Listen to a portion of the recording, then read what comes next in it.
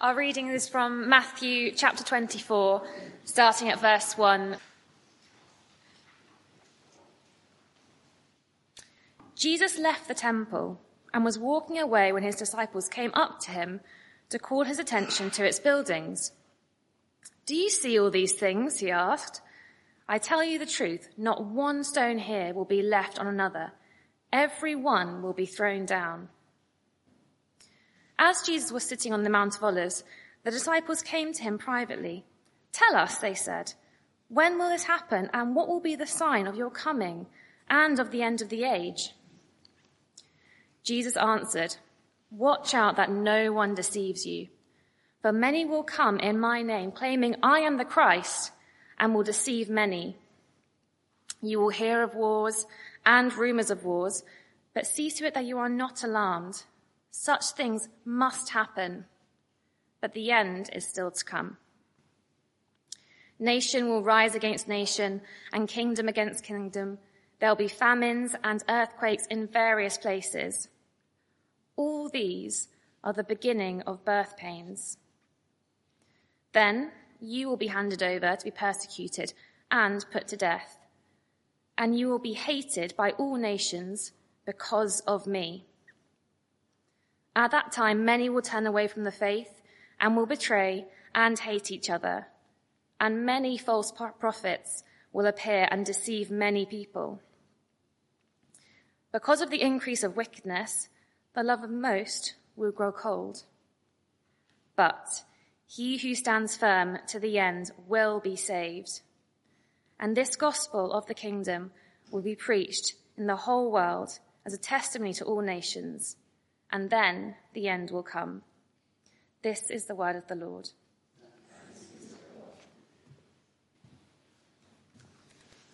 Thank you for your very warm welcome today. I must say, with so many South Africans in the church, I think there's a little bit of a takeover bid going on here, and perhaps I feel extra welcome for that reason. But thank you. It's been a great privilege to be with you today.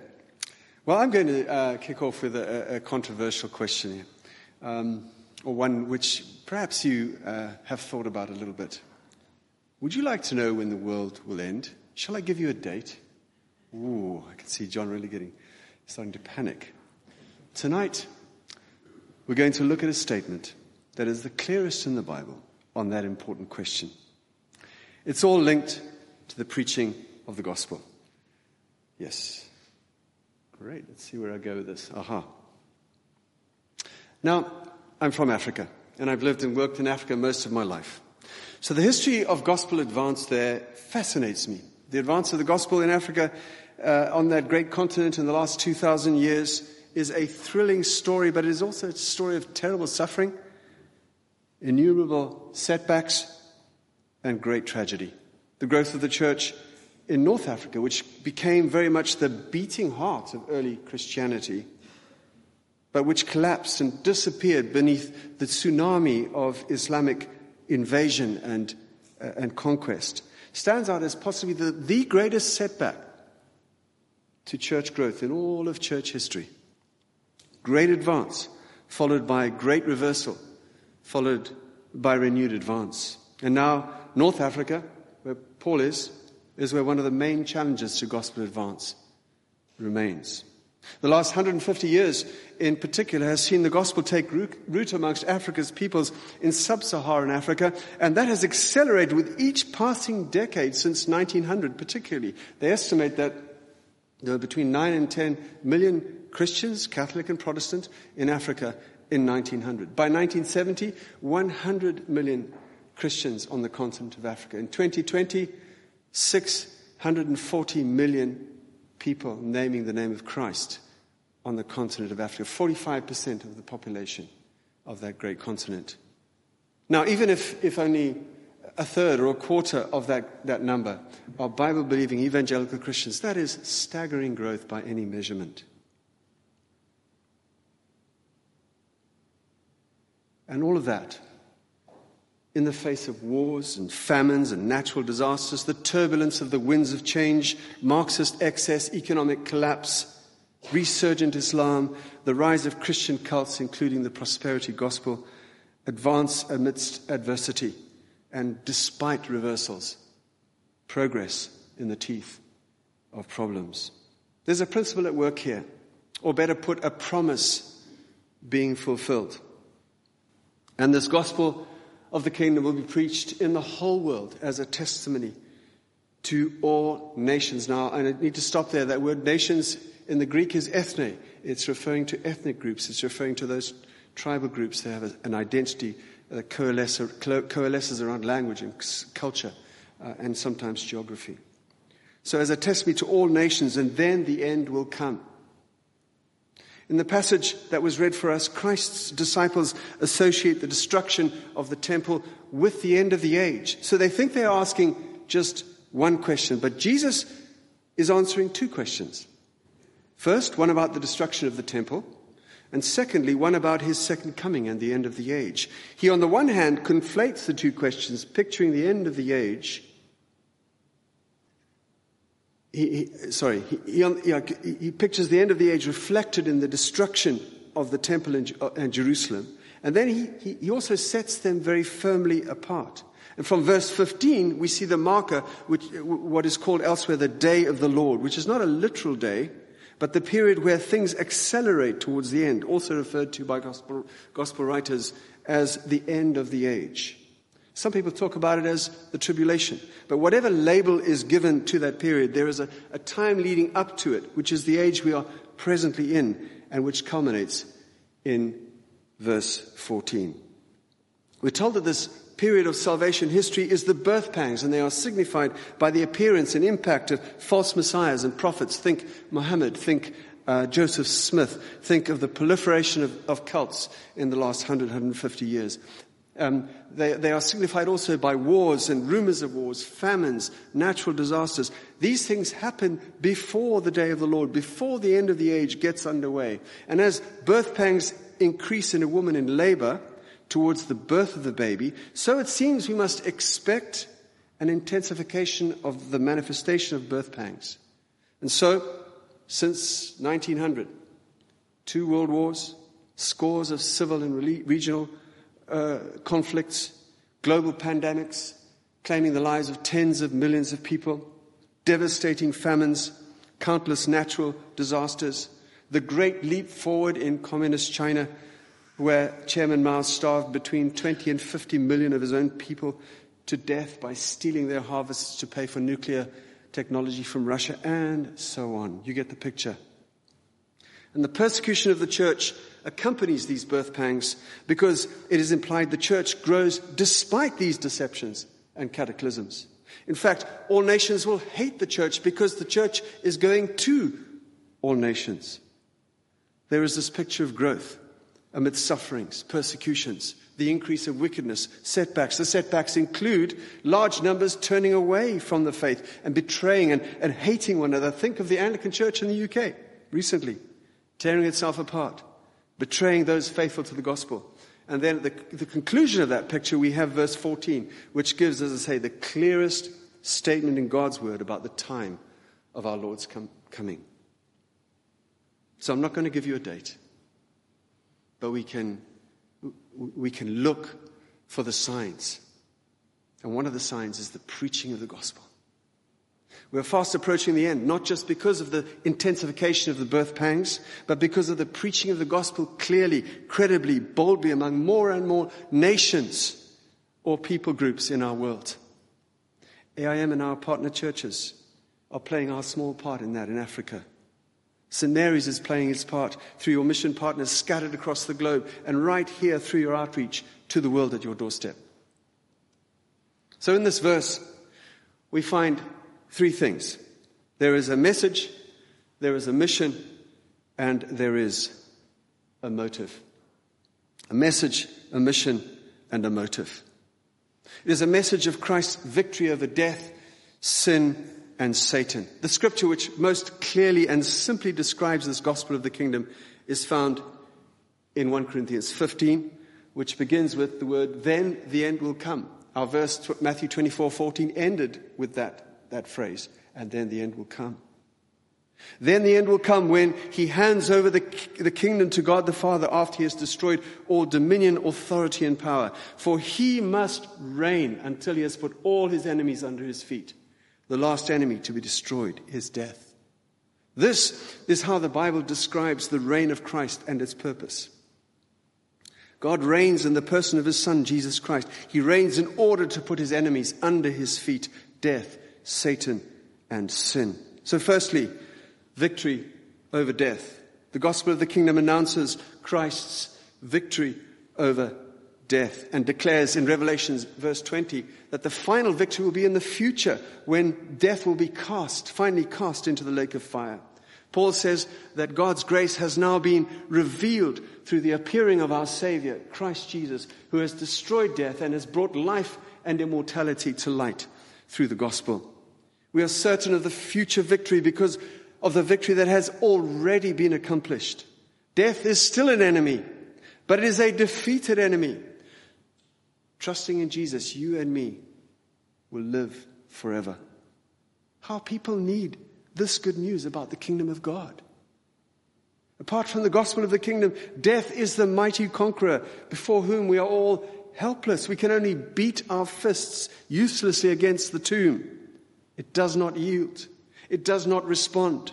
But the good news is this: death could not hold Christ. It has been defeated. Our conqueror has been conquered. Life and immortality have been brought to light. An empty tomb in Jerusalem is proof of that. The gospel of the kingdom is, first of all, victory over death. Do you know this victory over death this evening? Do you still fear death?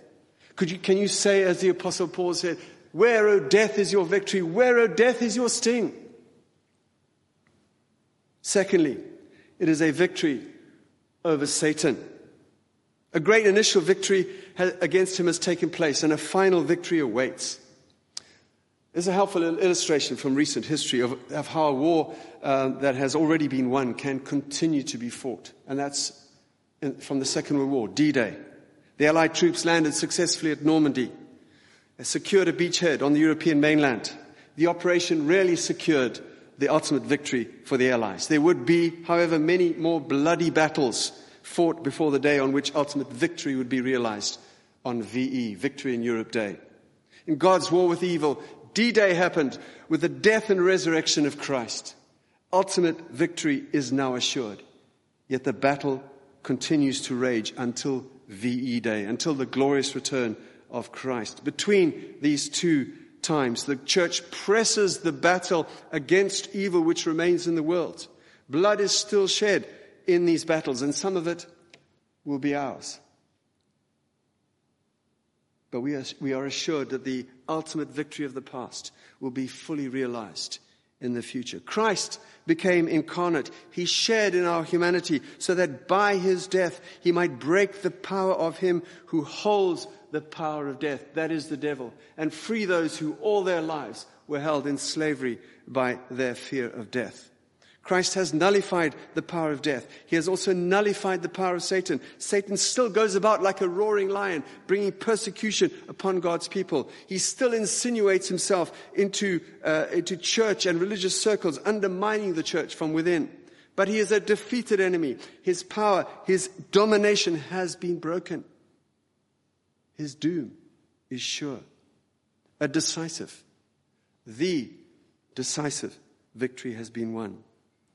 When he was here on earth, Christ cast out demons, delivering people from satanic bondage, proving that God's kingdom delivers men and women from enslavement to Satan. It brings them out of darkness into the saving and healing light of the gospel.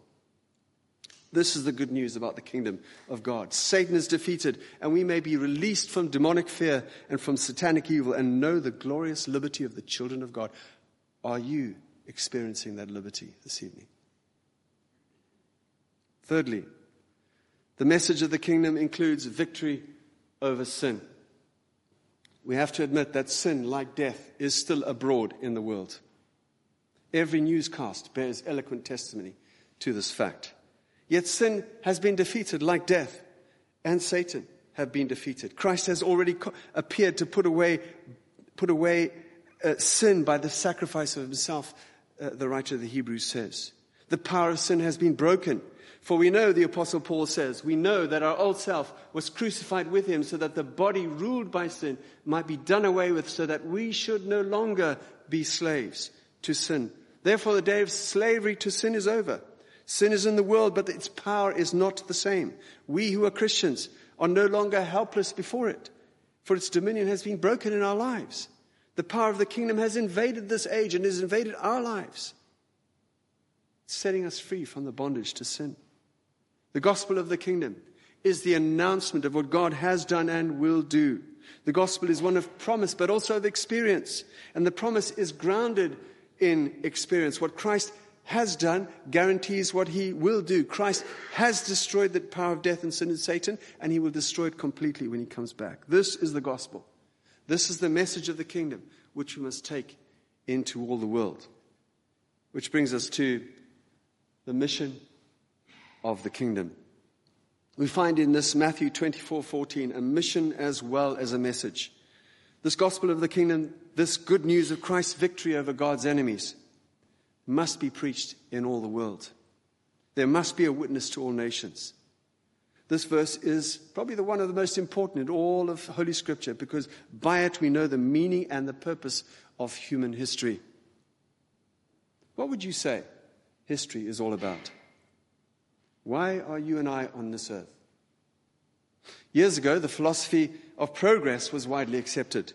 People thought that society was improving step by step from the primitive and savage, moving upward ever to a higher level of culture and civilization. The assumption was that it is in the nature of man to improve continually, to evolve. Our destiny, they said, will one day attain a perfect society, free from all evil, war, poverty, and conflict. This view has been shattered upon the anvil of recent history. The concept of inevitable progress has been shown to be absurdly unrealistic. Other interpretations have been utterly pessimistic. Someone has suggested that the most accurate chart of the meaning of history is the set of tracks left by a drunken fly, feet wet with ink, staggering across a piece of white paper. The steps lead nowhere and reflect no pattern or meaning. The Bible has an answer to the question of the meaning of history. The central theme of the entire Bible is God's redemptive work throughout history. Long ago, God chose a small and insignificant people, Israel. He was not interested in this people for its own sake. God's purpose included all mankind. In his sovereign design, he selected this one insignificant people for a purpose. Through them, he intended to work out his plan of redemption, and eventually it would include the entire human race. He had a plan, and he was working out this plan in history. Then in the fullness of time, Galatians 4, verse 4 tells us, the day came when the Lord Jesus Christ appeared on earth. It's significant that he was a Jew, a physical descendant of Abraham. In Jesus, God fulfilled the purpose for Israel. This doesn't mean that God has finished with Israel, but it does mean that when Christ appeared, God reached the first goal in his purpose to redeem the nations through Israel. Up until that time, the nation of Israel was the key to understanding history. When Christ had accomplished his work of redemption at the cross, the divine purpose in history moved from Israel, who rejected the gospel, to the church, the fellowship of both Jews and Gentiles who had accepted the gospel. This church is now a chosen race, a royal priesthood, a holy nation, a people belonging to God, to declare the praises of him who called us from darkness. It is in the present mission of the church, as it carries the good news of the gospel of the kingdom into all the world, that the saving purpose of God in history is being worked out. Consider for a moment the staggering fact that God has entrusted to people like you and me, redeemed sinners, the responsibility of carrying out his purpose in history. Why has God done it this way? Is he not taking a great risk that his purpose will fail? After all, it's been nearly 2,000 years and the goal is still not achieved. Why did God not do it himself? Why did he not send armies of angels whom he could have trusted to complete the task very quickly. Why has he committed it to us? We don't know. But here are the facts. God has entrusted this mission to us, and unless we do it, it will not get done. So let this verse, Matthew 24:14, burn in our hearts. God has said this about no other group of people. This good news of the kingdom of God must be preached by us, by the church, in all the world for a witness to all nations. This is God's program. This means that from the perspective of eternity, the mission of the church, your mission, my mission, is more important than the march of armies, than the warming of the planet, than the migration of people, than the United Nations, Elon Musk, or artificial intelligence. As we fulfill this mission, the divine purpose of human history will be accomplished. Finally, our text contains a mighty motive. Then the end will come. So I'm not setting any dates. John will be relieved. I do not know when the end will come. And yet I do know this, that when the church has finished its task of proclaiming the gospel to all nations, Christ will come again. It's a sobering realization. It is so staggering that some people will say, I cannot believe it. It simply cannot be true that God has committed such responsibility to people. When William Carey wanted to go to India 200 years ago to take the gospel to that country, he was told, sit down, young man. When God wants to evangelize the heathen, he will do it without your help or mine. But Carey had the vision and the knowledge of God's word to rise up. He didn't sit down. He rose up, went to India. He initiated the modern day movement of worldwide missions that has taken the gospel to almost every nation. So God has entrusted to us the continuation and the consummation of this task. Here's the thing that thrills me. We've come closer, far closer to the finishing of this mission than any previous generation. We've done more in the past 2 centuries, more in the past 50 or 60 years in reaching the nations than all the preceding centuries since the time of the apostles. Modern technology has allowed us to speed up the task of carrying the gospel unto all the world. The word of God has now been rendered in part or in whole in nearly 2,000 languages. Large numbers of people groups formerly without a church now have a church. In the country where Paul has gone to serve in North Africa, the church among one of that nation's people groups has grown to 1,000 believers in the space of 7 years. Remarkable when you consider that this group had never had a single believer before the year 2015. Here's the challenging fact. If a relatively small minority of God's people took this text really seriously and responded to its challenge, we could finish the task of preaching the gospel in the whole world in our own generation. We would then witness the Lord's return. Our responsibility is not to save the world. We are not required to transform this age. Matthew 24 tells us that until the very end of the age, there will be wars and troubles. People will be attacked and killed for their faith. False prophets and false messiahs will arise and lead many astray. Iniquity and evil will abound so that the love of many Christians will grow cold. God's people will be called upon to endure hardship. In this world you will have trouble, Jesus said. And in this text we had read to us in verse 13, Jesus says, the one who stands firm to the end will be saved, implying that there is a great struggle.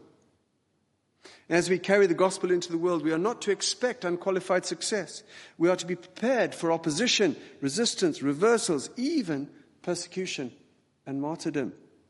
This age remains evil and hostile to the gospel of the kingdom. There is, however, no room either for unrelieved pessimism. The kingdom of God has invaded this present evil age. The gospel of the kingdom will indeed be proclaimed throughout all the world. God declares in Acts 2:17, in the last days I will pour out my spirit upon all people, citing the prophet Joel. God has poured out his spirit in the last days upon us to empower us to proclaim the kingdom as a testimony to all nations. You and I have had the spirit poured out upon us. This must be the spirit of mission in our age. We're not rosy optimists. Neither are we to be despairing pessimists who feel that our task is hopeless in the face of all the evil around us. We are realists, biblical realists. While we recognize the terrible power of evil, we also continue the mission of proclaiming the gospel to the whole world, because we know that as we continue that mission, we should expect to see victories, revealing God's kingdom. And when Christ returns in glory, he will accomplish the last and the greatest victory. So here is the motive of our mission. And then the end will come. When will this age end? Well, when all the peoples in the world have heard the gospel in a language that they can understand and respond to as a testimony to them. The final victory awaits the completion of our task. To us is given not only to wait for, but also to hasten the coming of the day of the Lord. This is the mission of the gospel of the kingdom. And this is our mission. So what part will you play? We talked about these earlier in the service and in the other services today. There's local cross-cultural outreach. The world has come to your doorstep. You have teams that are involved in this. You have mission partners who you can get to pray with. And, of course, there are opportunities with AIM and other agencies amongst the unreached of our world. We have a great message, a great mission, and a marvelous motive to go on mission with this message to the whole world. Amen.